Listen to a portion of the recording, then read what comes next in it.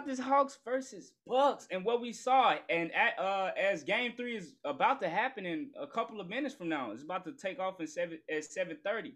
Yeah. Uh, let's talk about this. They're going into Game 3, but let's talk about these first two games right fast, and then we'll give our predictions for this next game. Um, what y'all got? So since we started from game one, we got to talk about that historic night Trey Young had. The man dropped 48 points, 11 assists to be the first player in the NBA history with 45 plus points and more than 10 assists in a playoff game. So honestly, that was a shocker to me. I'm not gonna lie. I picked the Hawks to win this series. Yeah, they got blew out in game two, but they showed me that in game one they're capable of beating them. So uh, honestly, I'm still gonna stick with it. It was a great first game. I'm not gonna speak on the second game, but it was a great first game.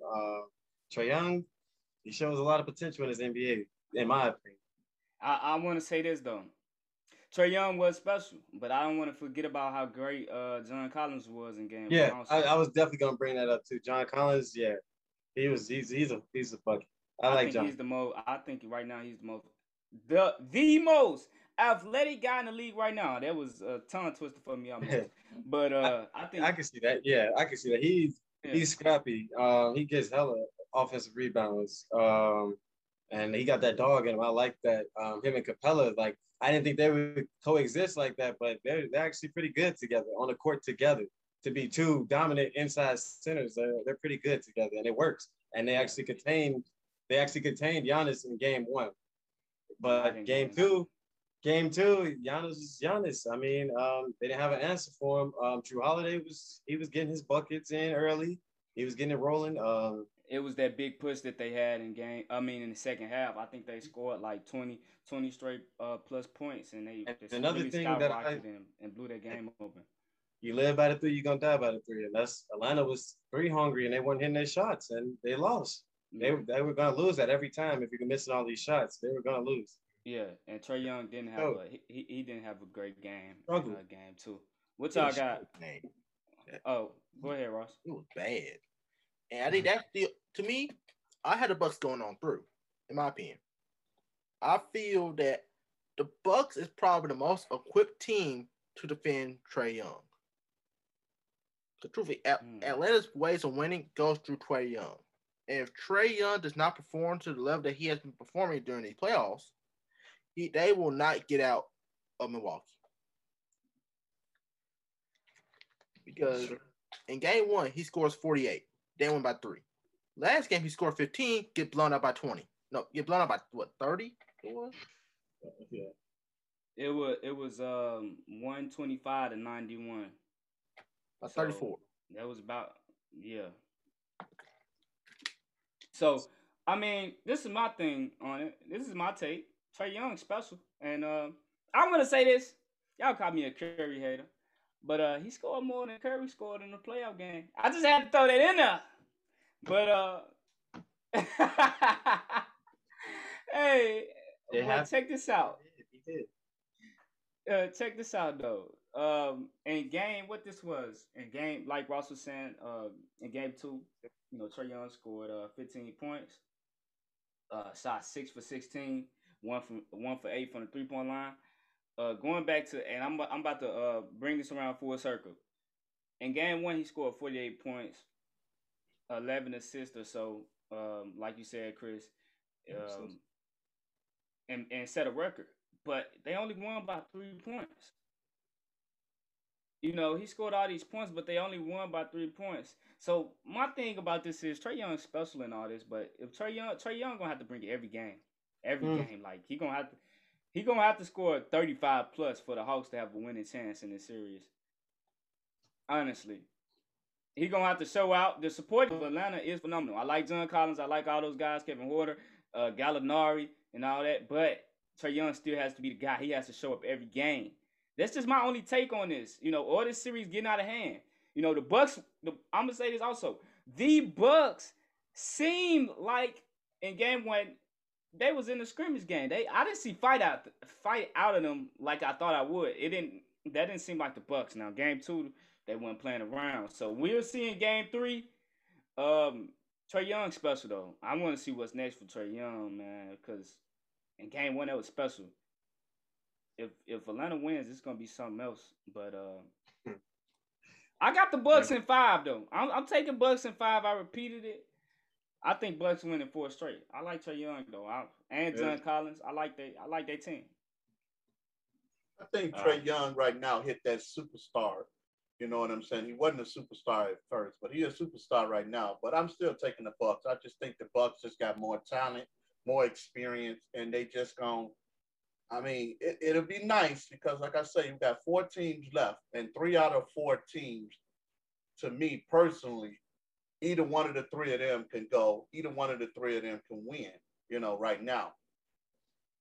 But I'm just gonna say this.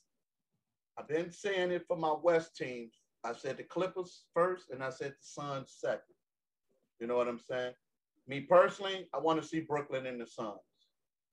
I mean, not Brooklyn and the Suns. I'm talking about the Bucks and the Suns. Right now, I want to see the Bucks and the Suns because I did say Brooklyn and the Suns for my whole year. I did say Brooklyn and the Suns, but Brooklyn is out of it now. So I'm going to go with the Bucks and the Suns right now. That's what I prefer to see in the championship game. You know what I mean? I would love to see, don't get me wrong, love to see Giannis gets his due, put that ring on his finger. But at the same time, I want to see Chris Paul get it before he retires. You know, I want to see him put that ring on his finger. So right now I'm being pretty biased because I do want to see Giannis finally get over the top. So he's on that same level, you know what I'm saying, as Durant, as LeBron and all them. But at the same time, I would like to see Chris Paul get him a ring before he leaves. I got a question. Also. I'm glad you said that because I'm going to flip it over around. This is off topic. But with Chris Paul and Giannis, tell me which guy has the smallest window? Is it Chris Paul or is it Giannis? Because we know the East getting tough. We see Trae Young coming up. We know what Brooklyn going to have next year. Let's not forget these other teams. Boston's still going to be special. It's a bunch of teams here. And in the West, the Warriors, the Lakers coming back. Is this Chris Paul last shot? Like, who has the smallest window right here, right now? If we see the Bucks and the Suns. Well, you can't really say who got the smallest window because we don't even know what Chris Paul might end up. He might leave the Suns again. He might go someplace else. So I don't know. I mean, come on now. I'm just saying, you know, he might go to a Warriors team, which I know, you know, that's not going to happen. But I'm saying, and they win the championship. He may come to the Brooklyn Nets. They win the championship. Listen, I'm just saying, we never know where Chris Paul may go. You know what I'm saying? Because I don't think he signed but a 1-year deal. I don't think it was a multi-year deal. You know what I'm saying? Because did he get traded there or whatever? Yeah. I think Chris Paul contract is pretty much done. So you don't really know. You know, I'm not gonna say Giannis got the smallest window because Giannis is still a young man. So I still see Giannis got a year, 2, maybe 3 years, you know, before you start questioning it's time for him to win a championship. So I guess I would have to say it's Chris Paul, depending on where he go, if he stay with the Suns, if he leave the Suns. We don't know. Yeah, I agree. I feel like it's Chris Paul too, because he's on the backside of his career, where it's he's about to be out the door in the next couple of years, you know, compared to Giannis, like he can always, you know, he got like a lot of more years left where he could just leave Milwaukee and go start a powerhouse somewhere and win him a championship. As to where Chris Paul, like he's done, you know, like 3 or 4 more years. So yeah, it's definitely Chris Paul, but at the same time, I give Chris Paul 2 more years. Go ahead, though. 2 more? I don't know. The way he played, he don't really take that much on his, like on his knees and stuff. So I think he got a few more years left in him, like maybe 4 or 5. But honestly, it's Chris Paul. But I like the chances of him right now because he's in the best possible chance of winning a championship ever in his career. And I feel like they have a real strong chance of doing it this year. I would love to see Chris Paul win it. So yeah. We know why you would love to see Chris Paul win it. Come on now. You ain't gotta we know the Bucks put out the Nets. So we know you're gonna be a fanboy for Chris Paul. You ain't gotta say it. Now this is what I have about Chris Paul. Go ahead, man. Currently, Chris Paul contract details is his contract not expire until next year, but this year he does have play options if he wants to leave. Now, I'll tell you this: I know Chris Paul doesn't want to leave the Suns. There's no way Chris Paul wants to leave the Suns right now, unless he's going to the Lakers. That's the only way I see Chris Paul leaving the Suns. But also, Chris Paul getting paid $44 million next year, and I'm sure he's not going to leave $44 million on the table.